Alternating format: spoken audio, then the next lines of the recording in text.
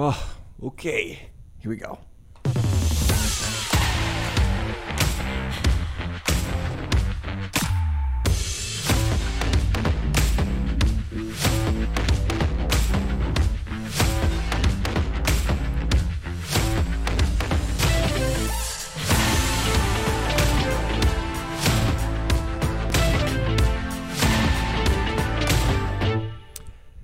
Hey everybody, welcome back into the Deep Dive Bible Study. My name is Tim. I am your host, and we are in, what are we in? We're in part 5 of the Deep Dive, and we're going through the Kings of Compromise, a series through the books of 1st and 2nd Kings. I am so glad that you are here. Today we talk about one of the most important spiritual gifts that you can find in the church, in the home, in the government, in the world. The problem is it's also the most boring sounding spiritual gift that you can mention. It's the gift of, wait for it, administration. See, I told you it sounds boring, but this gift is also one of the most important gifts that you can have in your life and wherever you are, and you might have it, you might not even know it. So stay tuned as we get into the Kings of Compromise, part 5.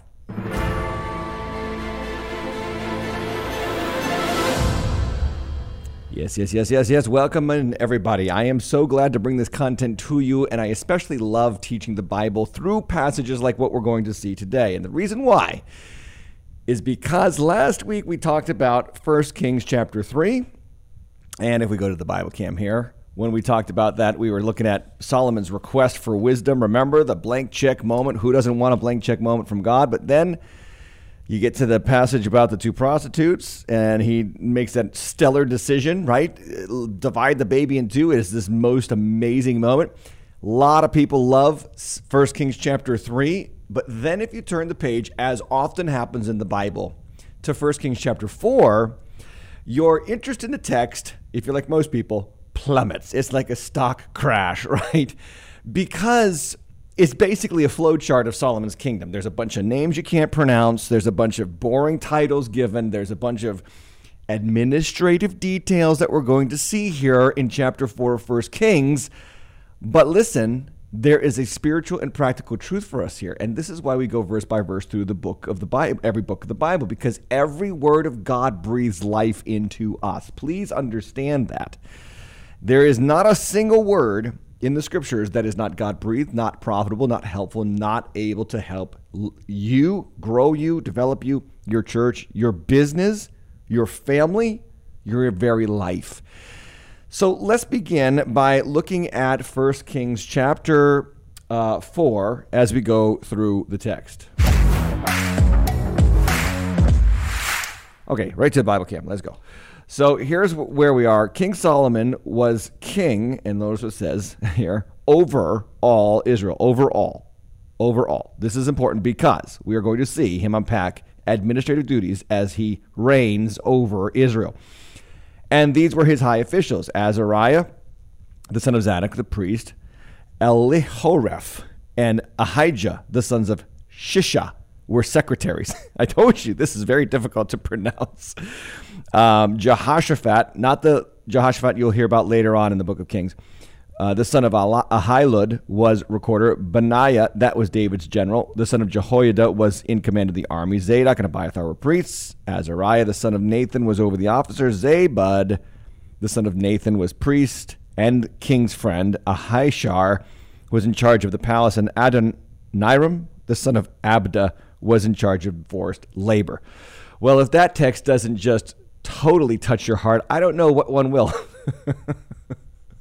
Okay, here's what we have to understand. There is great truth to be unearthed in these texts. Solomon's wisdom, chapter 3, he requests wisdom. God says, I'm giving it to you. You're going to have wisdom like no man has ever had before. And it really gets exciting because the 2 prostitutes come and you have that great story about dividing the baby in half, and then the real mother steps up and says, save the baby, give it to her, blah, blah, blah, blah. We talked about that last time. But this time in chapter 4, we see that wisdom is portrayed in an entirely different scenario. And this scenario is the gift of administration. Administration is developing leaders, putting the right people in the right place for the organization, country, family to operate as it should be run. And there's a couple of notes that we can make about this text, and I'm going to go to the screen text now this time, not the Bible cam, but the screen text. It says King Solomon, again, was over all Israel. He names the officials. A couple of things I want you to see here. First off, do you see Abiathar there is mentioned by name? And Abiathar was the priest that he removed, if you remember correctly, from chapter 2, and it fulfilled the word of the Lord concerning Eli's family of priests. Well, here he is listed as a priest. Now, there's two answers to why he's listed. Either, number one, he's listed because he just had a short-term role in Solomon's kingdom, or secondly, perhaps it is that he was reinstated because Solomon's wisdom, newly given wisdom, is exercised in mercy and restraint. And so where you have Solomon offing all of David's enemies in chapter 2, now that he's received wisdom from God, he's not in the business of offing enemies anymore. He's actually in the business of maybe reestablishing people, maybe giving people a second chance. That might be the case. We don't know. The scripture does not teach us that. But the point of the matter is that we see delegation of responsibilities. If you want to get the good lessons from this text, see yourself as Solomon here for a moment. Everyone has a realm of responsibility. You might have a responsibility in your home. You might have a responsibility in your workplace. Maybe you're not the boss. Maybe you're second in command. Maybe you're very low on the totem pole. But listen to what happens to Solomon. Look at how he administrates here, because I believe that God gives people the gift of administration. You might have it. You might not have it. But regardless of whether or not you have it, pay attention today, because it's going to help you if you can find people who do have it to help you. Good leaders find and empower others to take ownership of the aspects of their leadership, their domain, their authority. Okay, you need to see Solomon doing this, and that brings me to my second point here, which is that Solomon does not do everything. Solomon does not do it all. Are you a control freak? Are you the kind of person that needs to have everything in your own hands? You need to control every child in your family. You need to control every employee in your business. You need to control everybody on the board of directors, whatever. You've got to watch out for this. This is not a biblical mindset, and we're going to see that as we go through this text, and we're going to see it somewhere else very famously in the book of Exodus. You cannot do it all, and you are not supposed to do it all. You are not Christ. You are not the Savior. You need others to help you and to do things that you cannot do, okay? This is very important for anyone in leadership, and I hope I've got business leaders and employers listening to me today, because this is for you. Then look at verse 5 when it says Zabud, the son of Nathan, was the priest and king's friend. Okay, just a couple things here. Solomon had a friend. Just notice that for a second. Solomon had a friend in his cabinet. Leaders need friends. Don't isolate. Don't get alone. And you need to work with your friends. I am privileged to be able to work with my friends, my best friends. Okay, I love it because it makes the job great. Now, some of you can't choose who you work with, and I understand that, but you can choose them eventually. If you work hard enough in any industry, eventually you will climb the ladder. Eventually you might get to a place where you can surround yourself with the people that you want. If you take responsibility and you're trustworthy and your boss sees it, he will give you authority. He will give you a responsibility to have people around you that you like. Take that opportunity and make sure if you're in charge of any organization or anything, you have a friendship. This is so important as well for people who are looking to get married. Don't just look at looks. Don't just look at their job. Don't just look at, of course you want to look at their spiritual life, and that is very important, but also, are you friends with this person? Because life is long when you're married. If you can't be friends with them when you're dating, you won't be friends with them when you're married. So surround yourself with people that you like. I always go back with my church to Mark chapter 3:15 when it says that Jesus drew to himself those whom he wanted. In other words, he brought the people in that he liked. He liked Peter, James, John. He liked Simon. He liked Bartholomew. These are guys that he felt a consonance with. So that is also true for you. Leaders need people to work with them and for them, and it's not a bad thing. It's actually a very good thing to have someone who is in the business and your friend with you. Now, just a couple of other things that we want to see here is that it says Adoniram, the son of Abda, was in charge of forced labor. Okay, a couple things about that. It's teaching us something that we have to see, which is going to be the case for Solomon going forward. There are seeds of the kingdom's downfall here in the early part of Solomon's ascendancy. And one of those seeds is that he is going to put way too much pressure on the people. This will be one of the complaints that the people bring to his son Rehoboam, and then it will lead to the civil division of Israel. But right here, already in chapter 2, actually, if we go back, remember, chapter 2 began with Solomon doing what? Look at chapter 2 of 1 Kings. Wait a second. Chapter 3. Yeah, Solomon made a marriage, right? So Solomon made a marriage alliance with Pharaoh, king of Egypt. And so there's seed number 1 of his eventual and the kingdom's eventual downfall. Then you go to chapter 4, and he's already got a guy named Adoniram, the son of Abda, in charge of forced labor. Listen to me for your own sanctification and success.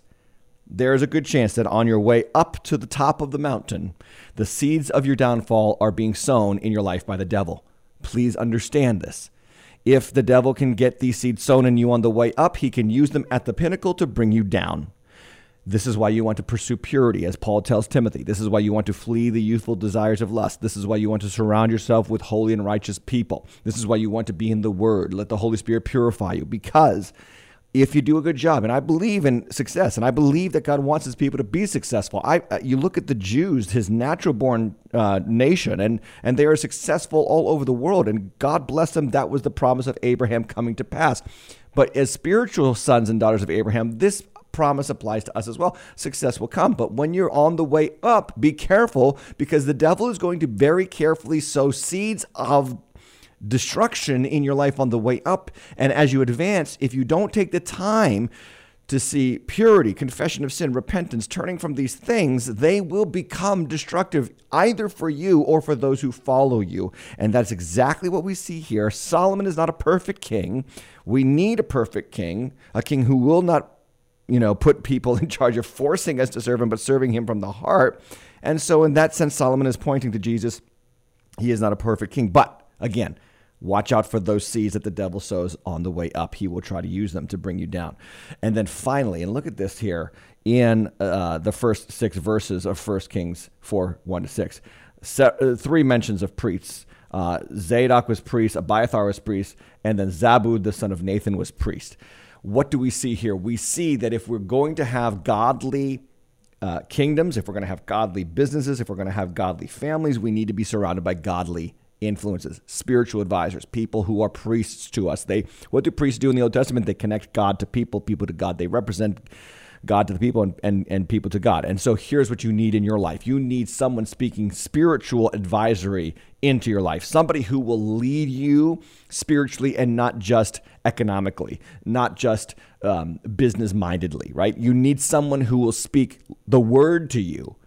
I think about our presidents. All of them have, at least as far as I know and can think back, all of them have had some sort of spiritual advisor. I believe that Biden's spiritual advisor is a Franciscan priest. Trump had very famously Paula White, which I thought was a complete disaster. But anyway, spiritual advisors will tell you a lot about the heart of that king. Who does he surround himself with when he's in charge? And I think about this. If we had better spiritual advisors, we'd probably have better kings and better administrations in our nation. Well, the same is true for you in your job, in your profession. Who do you have speaking the word of God into you? That's why I do this content, so that you, on your way to work, some people tell me, I listen to you. I don't watch you on the YouTube channel, but I listen to you and on the podcast, and it helps me on my way to work. I'm so glad to hear that. I hope that this brings spiritual food into your life so that you can lead in the marketplace in a godly fashion. And so what you see here, though, is you see spiritual advisory, right? You see friendship, okay? You see the restoration of Abiathar, but you also see the seeds of his future destruction. And these are lessons for all of us. So back to the list, that's Solomon's government. He's got an administrative cabinet, just like our presidents do today. You'll notice that he's got the priests. These are your spiritual advisors. He's got secretaries. These are your administrators. He's got a recorder. These are your historical people. They tie you to where you came from so that you remember where you're going. He's got a commander of the army. That's David's commander, Benaiah. That's the people who fight for you. You need people who will fight the battles that you can't fight. He's got, again, priests, spiritual. He's got then district officers, and these are people who are organizational. And then he's got advisors, personal advisors to the king.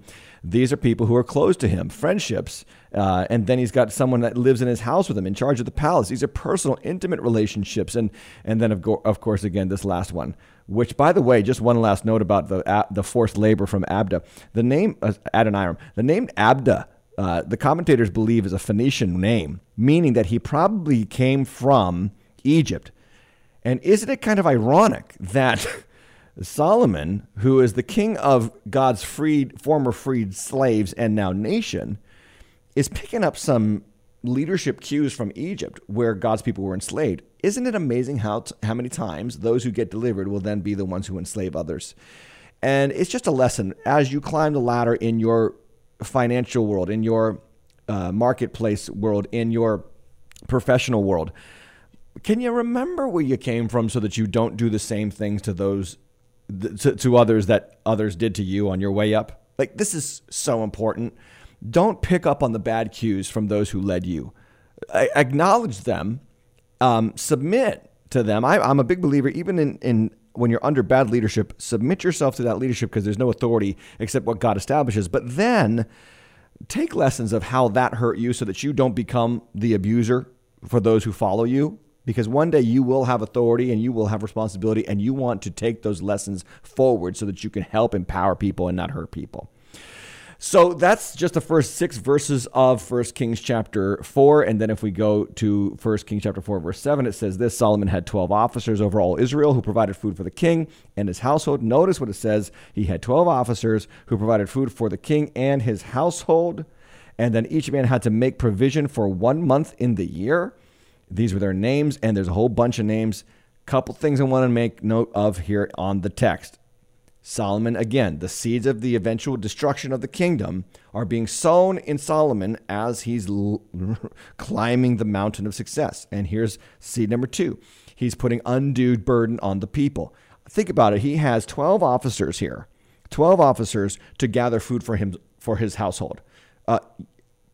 King don't need to eat that much, right?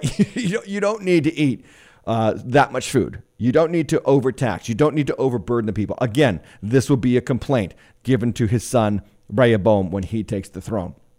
By the way, God had already warned Israel through Samuel, 1 Samuel chapter 8, verse 14. He says that he will take the best of your fields and vineyards, your olive orchards, and give them to his servants. He will take the 10th of your grain in your vineyards and give it to his officers and to his servants. In other words, the king that you request from among yourselves is going to really tax you, put undue financial burden on you. And I'm always amazed. This is why if you follow the deep end at all, I'm a small government guy, because the more power we give, the more they take. And even in the Bible, even God's best candidates for leadership did this to the people. You got to be careful. You got to be wise about this. And so, only thing that I want you to note from the rest of this portion here is the names. Okay, so verse 7 says that he had these 12 officers. Verse 8 says these are the names, and the names are listed there. Again, I'll spare you the torture of hearing me pronounce all the names because they're just hard to pronounce.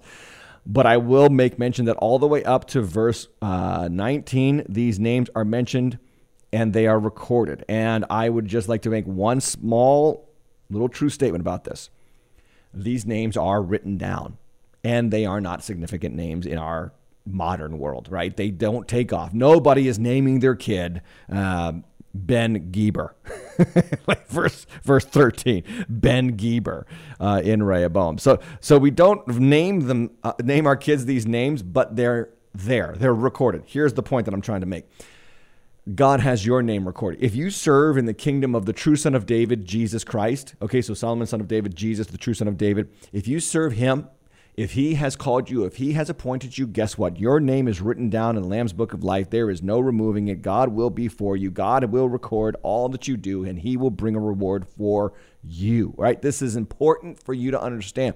You might not be significant in the eyes of people, but in heaven's annals, you are recorded. And I can't think of a better promise than that. Amen. So let's get now to the results of Solomon's administration. Because again, this talk today is about administration. The spiritual gift of administration, I believe it is very important. So let's go to verse 20. It says this: Judah and Israel were as many as the sand by the sea, and they ate and drank and were happy. Okay, let's stop there because it says what? They were as many as the sand of the sea. This is a direct fulfillment of prophecy. Let me flip back on the Bible cam over to Genesis chapter 13. The promise. Oh, this is so beautiful. The promise that God said to Abraham in verse 14 of Genesis 13 is this: the Lord said to Abram after Lot had separated from him, lift up your eyes and look from the place where you are, northward, southward, eastward, westward, for the land you see I will give to you and to your offspring forever. Verse 16, I will make your offspring as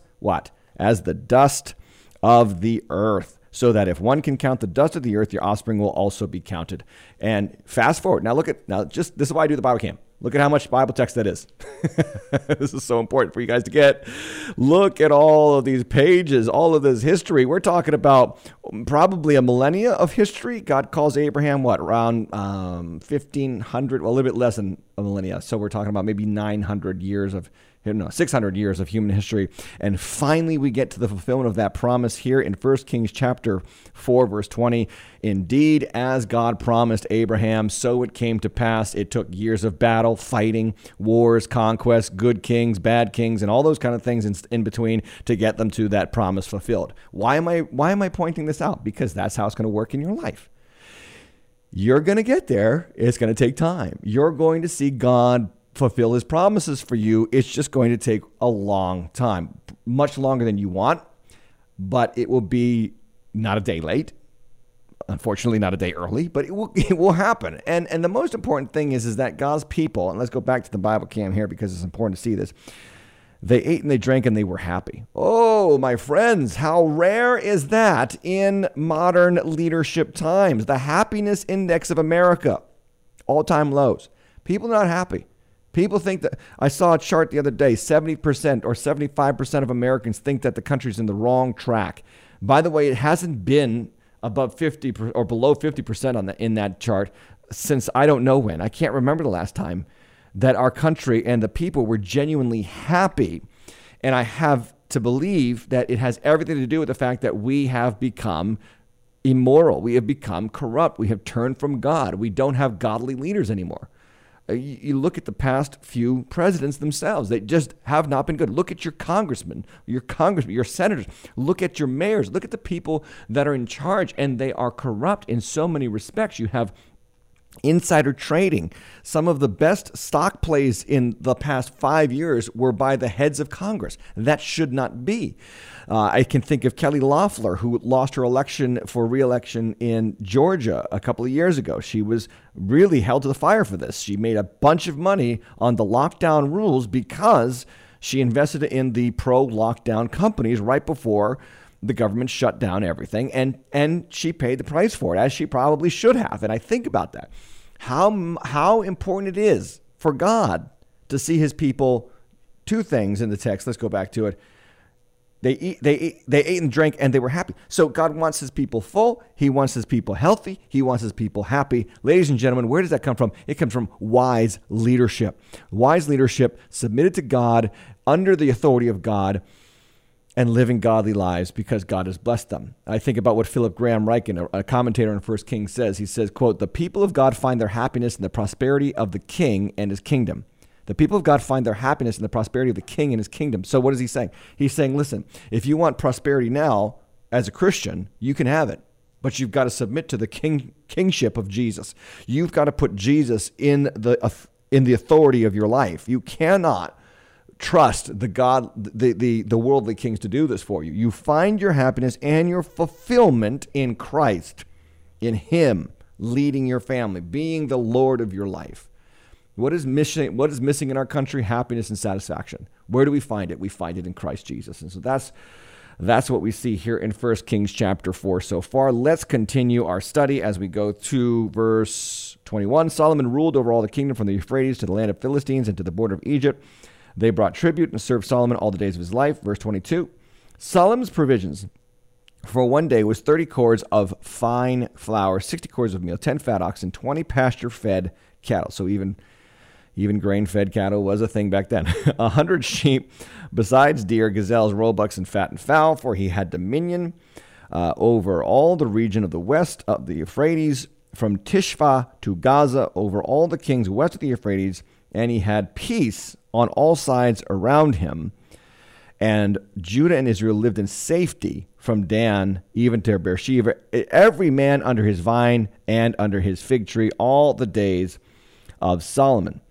Now you see again, prosperity is the nature of the game here. He's got a prosperous population. Why? Because he is a king who administrates and delegates properly. And where does he get the ability to do that? Back up to chapter 3, the popular section of 1 Kings. He asked for wisdom, and God gave it. So we're going to get to a point here that's very important. He knew he didn't have wisdom. He saw his responsibility. He asked God for wisdom. He understood that wisdom is not for him, but for those who he led. God gave him wisdom, and the wisdom was enacted in administration. Why does God give you wisdom? For administration. Let's just finish up the chapter here. It says this about his army. He had 40,000 stalls of horses for his chariots, 12,000 horsemen. And those officers supplied provisions for King Solomon and for all who came to King Solomon's table, each one in his month. Let nothing be lacking. Barley also and straw for the horses, swift steeds they brought to the place where it was required, each according to his duty. Again, what does it say in Deuteronomy chapter 17? We talked about this last week, 2 weeks ago. What does it say? It says that the king must not go back to Egypt and obtain horses. Well, again, Solomon is an imperfect king. As much as he's administrating wisely and putting the right people in charge, he's also breaking the law of Deuteronomy concerning Israel's kings, and he's establishing this powerhouse of a war of a military so that he can protect his kingdom. This is just kind of amazing how there's a both and to Solomon's life.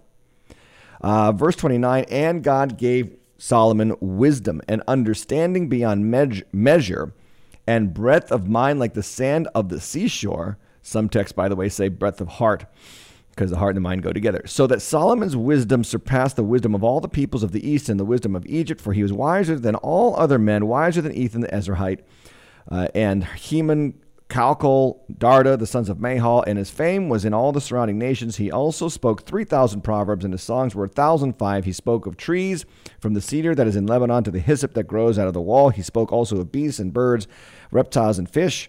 And people of all nations, listen to this, came to hear the wisdom of Solomon, and from all the kings of the earth who had heard his wisdom. So all you see here throughout the text is you see the benefits of godly wisdom. You see that God has answered his prayer to help him lead God's people. The wisdom is not just prospering the people.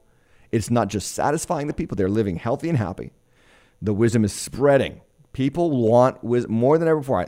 Last summer, not this past one, but the one before, I did a whole series of summer, and I didn't even on wisdom during the summer, and I didn't even know what I was going to talk about during the summer. Summer is hard for pastors because everybody goes away, and so I said, let me do a bunch of one-off messages on wisdom.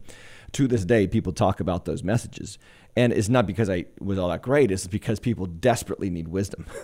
We need to know, and this is what people will be attracted to, and this is why the gift of administration is so important. You get God's wisdom, he gives you the gift of administration, how to lead, how to guide, how to delegate, how to prosper God's people, prosper your life. Other people want in on that. Do you know one of the best testimonies that you can have to your neighbor is a life well lived? A life well lived in accordance with God's word, empowered by God's spirit and God's wisdom. That's what God wants for you. He wants that for you. So let's make some points and let's talk about the text now. Okay, so key verses in the text. We've got verses 1 to 2. King Solomon was king over all Israel. These were his high officials. That's verse 2. Then verse 20, it says that the people were many, and they ate and drank and were happy. And then verse 29, God gave Solomon wisdom and understanding. So all of this comes from God. All of this. He's got authority, but he also has responsibility. Please understand that. You don't just have authority as God's king. You have responsibility. Let me unpack here now in an outline form where we are in the big picture of 1 Kings. So 1 Kings chapter 3, Solomon, what? He prays for wisdom. 1 Kings chapter 4, Solomon organized his kingdom, which tells us something. Here's what you need to see. Wisdom's fruit equals organization and planning. Wisdom's fruit means your life will be well ordered. I cannot stress this enough. Please get this. Many of our problems are because our lives are disordered.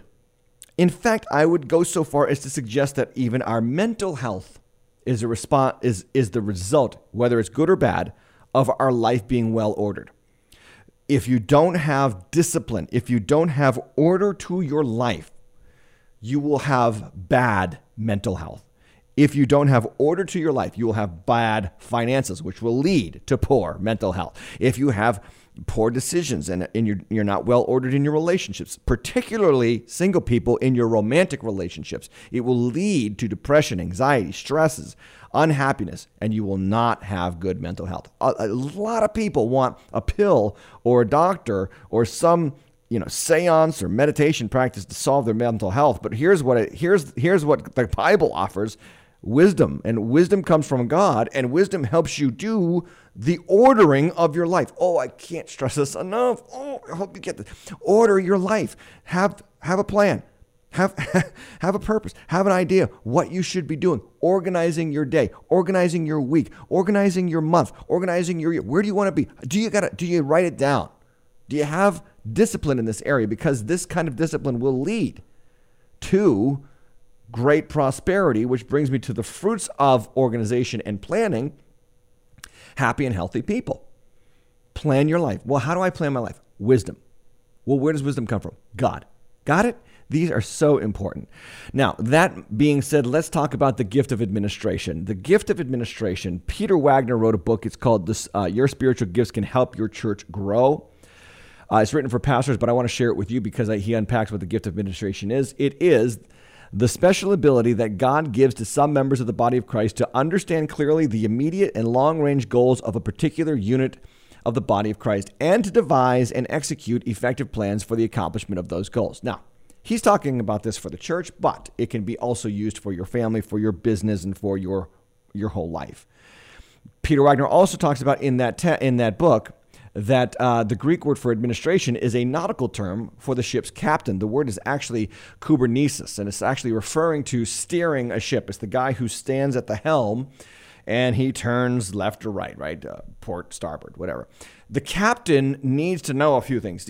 A good captain sees the horizon. He's looking long term. He's got his nautical instruments pointing him in a direction, and he understands I've got to go, that direction. And then this is important, delegates responsibilities to the crew to the effect that they get there.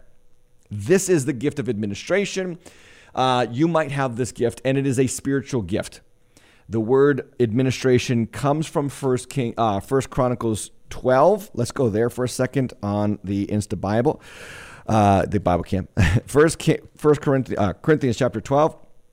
It says this, and God has appointed in the church first apostles, second prophets, third teachers, then miracles, then gifts of healing, helping, look at this next one, administrating, and various kinds of tongues.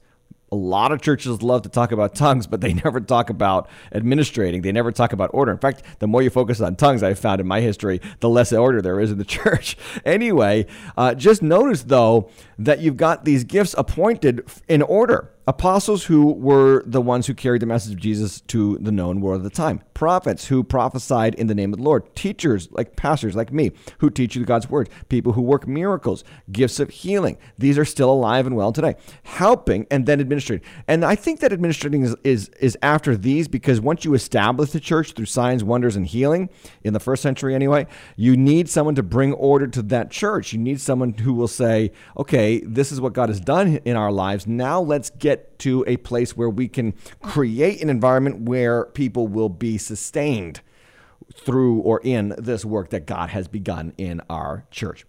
Now, again, it applies to your family. It applies to your business. Are you an administrator? Do you have, as 1 Corinthians 12 says here, the gift of administration? Let me ask you a question. Here's a couple practical tests.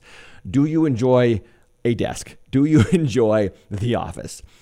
Not the show. I mean your office, do you enjoy meetings, phone calls, numbers, details, spreadsheets, emails? Do you love to network? Network might be also a leadership gift, but I also believe it's an administrator gift. Okay, so these are the people who love to administrate. These, I believe, if you like these things, you're not a big picture person, but you are a person who says, okay, that's where we got to go. Let me help you get there.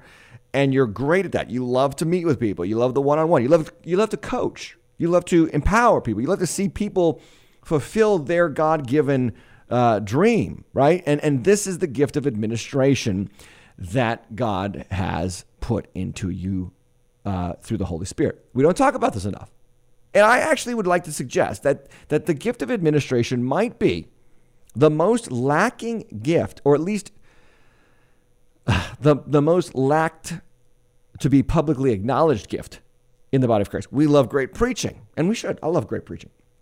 We love great singing. We love the idea of healings. We love miracles. Who doesn't love those things? But administration's right there on that list in 1 Corinthians 12 for a reason. And you need to understand that a lot of times the reason why churches don't grow is because the pastor has been to seminary, but he's never been to a business class. He's never been to an administrative course. So what happens is, and this is one of the scourges of Western civilization in their training of pastors, they send these guys for 3 years to interpret Scripture and learn Greek and Hebrew and theology, but they never learn how to organize the church. But it's just a shame because the church needs organization. I'm going to give you a couple of texts to prove to you what I'm saying. 1 Corinthians chapter 14, verse 40. God says all things should be done decently and what? In order. Let's go to Luke chapter 14. When Jesus is talking about counting the cost to follow him, he says, don't you guys sit down and discuss the cost of building a tower or going to war? Don't you discuss whether or not you can win the war?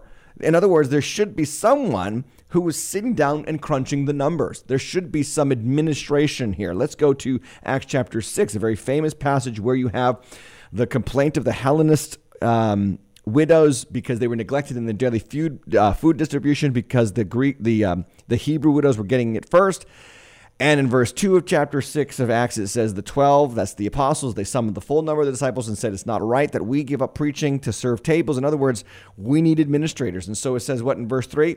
Brothers, pick out from among you 7 men of good repute, full of the Spirit and of wisdom. Right there it is. There, wisdom to take care of this responsibility. You don't have the church, you have a huge church problem in Acts chapter 6 that is resolved through the administrative gift that comes about from wisdom. I love the fact that the apostles did not say, just give this to anybody. No, find men who are full of the Spirit because only God's Spirit can properly administrate things in the church. And then I already quoted 1 Corinthians chapter 12, verse 28. So you've got to acknowledge this gift. You've got to see the value of this gift, and you cannot afford to ignore this gift. Now, let me talk about in detail what the gift of administration looks like, its strengths, its weaknesses, and then what to be warned of if you have the gift of administration. The reason why I want to bring this up is because there are people in your life that have this gift, or you might have this gift, and too often they are judged wrongly because people they've never been taught to appreciate the gift. Every gift of God in the church, we need proper context to understand that the person we are trying to get red ink from is a blue ink person. And this is a lot of times where conflict in the church happens. We want to get red ink from a blue ink Christian or blue ink from a red ink Christian. And you've got to stop. Let people be what God has called them to be. There are people that want something from me that I just don't have to give. I can't do it. And I hesitate to say what that is because you might judge me for it. I'm a big picture guy. I'm a leader guy. I'm a vision guy. I'm a guy who says, let's go and claim that mountain. Well, how are we going to do it? I have no idea. That's the administrator's job, right? So people want organization from me, but I don't have that. I've got the picture. I've got the vision of where we should be. I got to surround people around me who have the vision of how we get there. Another thing is I'm about preaching the word and God's work to change your heart and overhaul your spirit and life. But what I don't have is empathy. I don't. It's not a spiritual gift, by the way. it is resident in the heart of Jesus when he looked on the crowd and he saw and he felt compassion for them. But I have very low empathy, so I need to surround myself with people who have empathy. And when people try to get empathy from me, they get very badly disappointed. That's why I had to surround the church, surround my leadership with people who can empathize. My elders, the elders of our church, the people who lead our small groups. These are the people who I trust to be empathetic for people. Anyway, all that to say this. There are gifted administrators in the church. They need to be acknowledged for the strengths that they bring. Let's go and talk about those strengths. This is from Elmer Towns in his book, Evangelism and Church Growth, a Practical Encyclopedia. And I just take them because I think that he's right on with these. The strength of administrator. Number one, the ability to see the overall picture and think of long-range objectives. So in that sense, I guess I do have that gift. But number two, the ability to delegate tasks to other people. They don't want to do it all. Number three, they are task orientation rather than person or need orientation. They are about getting the job done. They would rather sit down with the paperwork than the people work. They love those kind of things. Again, it's going to lead to a weakness, but we have to just take them for who they are. Number four, the ability to counsel and motivate others regarding the task. Number five, tending not to be a perfectionist, but rather judging tasks by objectives. And this is important for those who have the gift of administration. They aren't going to worry about, is it 100%? By the way, perfectionism is one of the worst curses you can have in your life. It stops you from obtaining your goals. It stops you from moving forward. So many people never move forward in life because they are perfectionists. You need an administrator who says, don't worry about that. Don't worry about perfection. Worry about the task. Take the next step. Get the job done. Okay, those are the strengths. Let's talk about the weaknesses of the administration gift. And there are three, particularly from Elmer Towns' book here. Number one, appearing to want to get out of work because of delegation. I have had that actually come back to bite me. Some people think about that with me.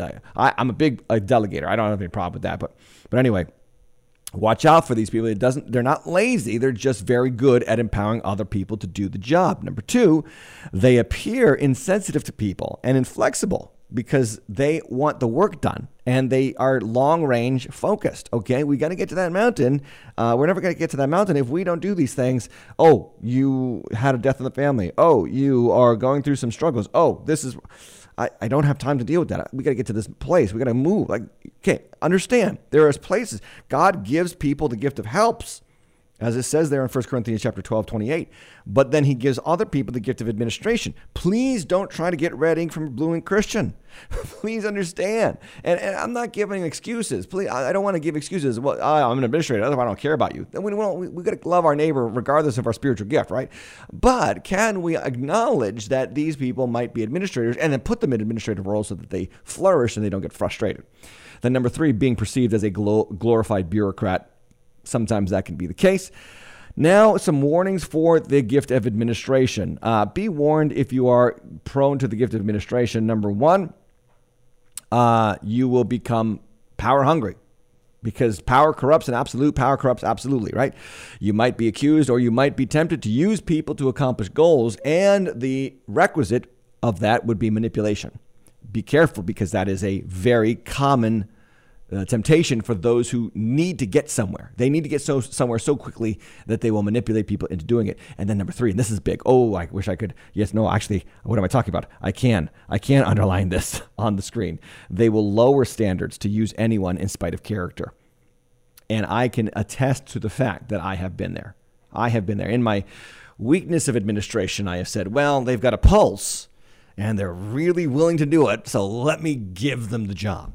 And they don't have the character, and they are a disaster. I have learned the hard way to search out character rather than just use anyone. One of the things that I would warn people who are in leadership positions is be careful of the people who want to have the power. You've got to be these are people who will fake character in order to get the power, and they don't have the character to sustain the power. So these are the weaknesses. These are the strengths. These are the warnings for people who are gifted with the gift of administration. I hope that I am speaking to some people who are starting to think, maybe that's me. I hope you're learning right now about this gift, and maybe God is stirring something in you through the Holy Spirit to bring this gift to bear wherever you are, in work, again, like I said, in the workplace, in the government, in the church, in the home, wherever you are. So in sum, let's talk about this. The Holy Spirit provides the gift of administration that brings order and joy to the people of God. This is a Holy Spirit gift. 1 Corinthians chapter 12 is all about the Holy Spirit. And then it's talking about administration. How often do we think that when we're filled with the Holy Spirit, then anything could happen at any moment and it's just organized chaos? No. There's also a time to sit down and say, let's make plans. Let's get straight our facts. Let's get straight our details. Let's figure out how we're going to get there in an orderly and decent way. And that gift, too, comes from the Holy Spirit. The Holy Spirit doesn't make you crazy. The Holy Spirit doesn't make you reckless. The Holy Spirit doesn't make you fly off the handle at the least bit of a whim. No, the Holy Spirit brings order and decency. In the Bible, do you understand some of the greatest heroes of the Old Testament were gifted with the gift of administration? See Joseph under Pharaoh, see Daniel under Nebuchadnezzar, see Mordecai under King Xerxes, and Esther, Ruth. You can look at a number of people in the Old Testament who are biblical heroes. They were not the number one. They were the number two. And they had that gift. And this can be used and must be used in the church, and it must be used in business. If we do not empower the administrators, we will exhaust ourselves and our resources, and we will end up with bad leaders. Pastors who don't have the gift of administration and they love to preach and teach God's word need to find themselves some associates who have that gift and don't want to preach and teach. My executive pastor never preaches, doesn't want to preach. Why? Because he wants to administrate. And I value him for that, and I want him to do that. He is a pastor of administration in our church. I think about Exodus chapter 18 when Moses is visited by his father-in-law Jethro, and he celebrates what God had done in delivering Israel out of Egypt. But then the Bible says that Jethro sticks around and he watches Moses, and Moses is exhausted from watching over the people all day. And what does Jethro say? He says, what you're doing is not good. This is Exodus chapter 18, verse 17. You and the people will certainly wear yourselves out, for the thing is too heavy for you. You are not able to do this alone. Now, he says, obey my voice. I will give you advice, and God will be with you, that you shall represent the people before God and bring their cases to God, and you shall warn them about the statutes and the laws and make them know the way in which they must walk and what they must do. So Moses, you got to paint the big picture here. Okay, paint the big picture of what God wants for his people. But now, verse 21, what does he say? He says, look for able men from all the people, men who fear God, who are trustworthy, who hate a bribe, and place these men over the people as chiefs of thousands, hundreds, fifties, and tens. That's administration. There's going to be some 1,000 men leaders, some 100 men leaders, some 50 men leaders, some 10 men leaders. Find them, empower them, release them. Let them judge, verse 22, the people at all times. Every great matter they shall bring to you, but any small matter they shall decide themselves. So it will be easier for you, and they will bear the burden with you. If you do this, and I love this promise, if you do this, God, oh man, check this out, will direct you. Why? Because he's a God of order. He's a God of administration. He's a God of releasing others into places of authority to help carry the load. You will be able to endure, he says, and this people will also go to their place in peace. And just look at that word, endure. If you do this, God will be with you and you will endure. Moses, this is for your health. This is for your spiritual health. This is for your mental health. This is for your physical health, because you cannot carry this load alone. Okay, that's talking about it. Let's tap into truth and close out the episode. So tapping into truth, number one, God is a God of order. And if you look at the entire kingdom of God, the rule of God, everywhere God rules, he establishes order. Well, where does God first establish order? In the creation. He creates space, and then he fills the space with authority, right? Day one of creation, what does it say? God created the light. And then day 4, so you have two tables of the 6-day creations, the first 3 days and the second 3 days. In the first 3 days, God creates spaces. In the second 3 days, God fills those spaces with authority.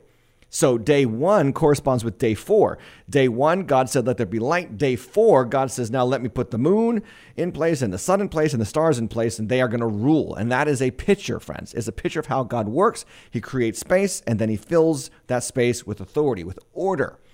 Then you can, if you look at the animal kingdom, if you look at the insect kingdom, if you look at just the nitty-gritty of our creation, you can see God has placed ants in order, and birds fly together, right? And Bees are organized and they have a queen, and there's all these different levels of authority, even in the smallest segments of God's creation.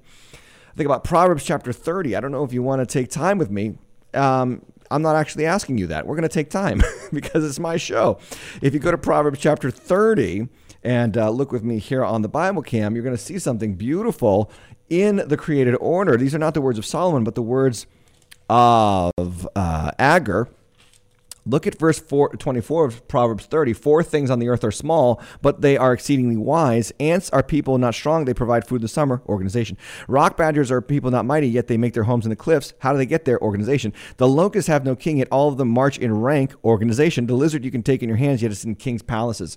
I don't know if that has anything to do with organization, but the point of the matter is that even in the smallest segments of creation, God has established order.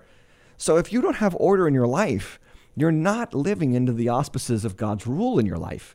Okay, so that's the first thing, in creation. Number 2, in government, there are kings, there are princes, there are administrators, there are presidents and senators, and there are leaders in authority that God has put in place. And that goes back to 1 Timothy 2, that there's no authority in place except what God has established. Let's be subject to authority and let's follow them. Then number 3, in the church, you've got pastors, you've got elders. These terms in the Greek, the episkopos, poimon for shepherd, episkopos for bishop, some people say, presbyteros, another word for shepherd. And these people give rule and authority. They are given rule and authority by God. Let's go back to the Bible Cam. Got a verse for you here, very important, all the way over to Hebrews chapter 13, verse 7. Remember your leaders, those who spoke the word of God to you, consider their way of life. Verse 17, obey your leaders and submit to them, for they are keeping watch over your souls as those who have to give an account. Let them do this with joy and not groaning, for that would be of no advantage to you. A church will endure as God's people submit to God's leadership in place in the church. And so that is a very important structure of authority that God has put in place in his order. And then number 4, in the home, God has made man the head of the woman, and the woman, she is to run the household and care for the children and raise them and train them. And the father also train and discipline children in the fear and the admonition of the Lord. So you have parental authority, and it's in the 10 Commandments, isn't it? Honor your father and mother, because then your family will endure. You will endure. You will endure if this is the case for you. You submit to authority. So government, the home, the church, creation, all of them have authority structures in place by God Almighty. Let me sum all this up by saying authority is for responsibility. And I can't stress that enough. Authority is for responsibility. It's not just about power. It's not just about being in charge. It's about taking charge for people's lives, to help them live happy and healthy. And so much of our country needs so much of this right now. So just a quick reminder from last week's talk about wisdom, just to remind you guys, it's not for you only. It's for those who come after you and serve with you and perhaps under you. You might not have anybody under you. Doesn't mean you can't have wisdom and you can't have influence and leadership in that place. In fact, some of God's best leaders were never absolutely in charge. They helped the people who were in charge. Let me sum this back up from last week. We said that wisdom looks like this. It's selfless, it's serving, it's giving. And it's all those things so that others may live. But now we can add it's administering.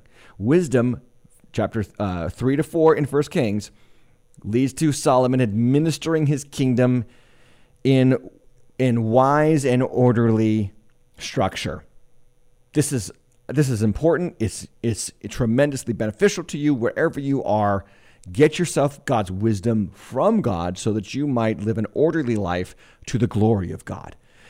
Practical advice now, because I hear some of you probably saying, I don't have any of that. And this is Greek to me. And so I want to give you some practical advice along those lines. If you have this gift, if you don't have this gift, get someone in your life that does. You know what? If you're thinking about getting married and you are not organized, you might want to marry somebody that is organized. If you have a business and you can't get traction, you got this great vision for the business, but you can't get traction for it, get somebody who's organized, get somebody who loves spreadsheets, get somebody who loves numbers, get them around you. This is important. This is going to power you together because you can't do everything yourself. If you know someone with this gift, and I can't stress this enough, acknowledge it. Reward them, celebrate them, tell them you appreciate them, because though they don't get the accolades being the figurehead of the organization or the family, their administration helps you succeed, okay, or helps other people succeed. So if you know someone with this gift, acknowledge them, praise them, lift them up, and encourage them, because I don't know about you, but if I was dealing with numbers all day, to hear somebody say, great job, would be huge to me. Number 3, remember this gift comes from God. You can have the greatest potential, the greatest people, the greatest product, the greatest service in the world, the greatest idea in the world, but if you cannot get it organized, you will fail. One of the great historical mishandlings of administration has to be the federal government's response to Hurricane Katrina. It actually sunk George W. Bush's presidency. He had just been reelected. He looked like he was, a great president at that time. Hurricane Katrina hits the nation literally a year later, and the government just falls on its face. And he is unfortunately remembered very poorly to this day because of his response to Hurricane Katrina. That's the problem when you fail at administration. It can take a good name, and a lack of administration can destroy it like that. You need administration because administration helps you succeed. So let's wrap this up. I got one quote for you here from Dale Ralph Davis from his commentary on 1 Kings, and I thought this quote was too valuable not to share with you. It says, biblical wisdom is not only concerned with moral and accurate judgments, but also with efficient and orderly structure that keep chaos and waste from running life. Some of us deplore having to give attention to administrative and organizational matters, and one can so tightly structure life that one squeezes the breath out of it. Nevertheless, a few moments in a chaotic home or in a workplace lacking clear lines of authority can quickly create a thirst for order. And I just wanted to kind of mention this first part of the quote because it really caught me. Biblical wisdom is not just about moral and accurate judgments. It's about orderly structure. It's not just about being good. It's about how we do that good. And that is where I kind of want to leave off today with this idea that you've got to do the right thing, but then you've got to know how to do the right thing. Remember what Jesus said about himself in Luke chapter 11, verse 31. He said, someone or something greater than Solomon is here. Something greater than Solomon is here. So if Solomon, in his authority and leadership, had wisdom, how much more do we need that today? We, the church, should be orderly and proper and decent. We should show the world what great business administration looks like. We should show the world what great management looks like. We should show the world what great government looks like, to be honest with you. And that brings me to voting. And because the midterm elections are coming, and some of you might think as a Christian your vote doesn't matter, it absolutely does. This might seem like deep end content, and I did talk about it last night at the deep end, but I want to talk about it now. You need to vote. And you need to vote for people who will lead humans orderly. And the order that comes from God, according to the order that comes from God. Vote for the politics. I know everybody's flawed. I know everybody's sinful. I know you're oftentimes picking the lesser of two evils. I get it. But you have a responsibility. People died. They bled for you to have the opportunity to vote. It is imperative for Christians to vote so that they at least make their voice heard, even in the number. Say your guy loses or your girl loses. Okay, fine. But at least you put your number up there. We have a vice president who raised money to get violent protesters out of jail. They committed crimes. She raised money to give them bail. She now denies it, but she did it. And that record is disgraceful. We have governors who embraced lawless riots 2 years ago in the streets in the name of social justice. We have legislators who want to depopulate prisons. We need to vote them out. Disorder is rampant. And when there's no disorder, there's lawlessness. And the people are not healthy. And the people are not happy. And this matters to you. And it matters to God. If you didn't watch The Deep End last night, I talked about this. Make sure that you check that out. The Deep End happens every Tuesday night, but not this Tuesday. Oh gosh, I just double spoke there. It does happen on Tuesdays at 7:30 here on youtube.com/Tim Hatch Live. If you have not subscribed yet, make sure that you hit that subscribe button. Make sure you're hitting that like button and the share button. The 10 Questions with Tim is back on next Thursday, so there's no deep end, there's no deep dive, but good news, there is the 10 Questions with Tim show. Get your questions submitted. If you would do me a favor, like, share, subscribe, support the channel. I would be very humbled by any and all financial support to get this content out farther than ever before. It's been an absolute pleasure to bring this content to you. I hope it orders your life in the Holy Spirit. God bless you. Have a great night.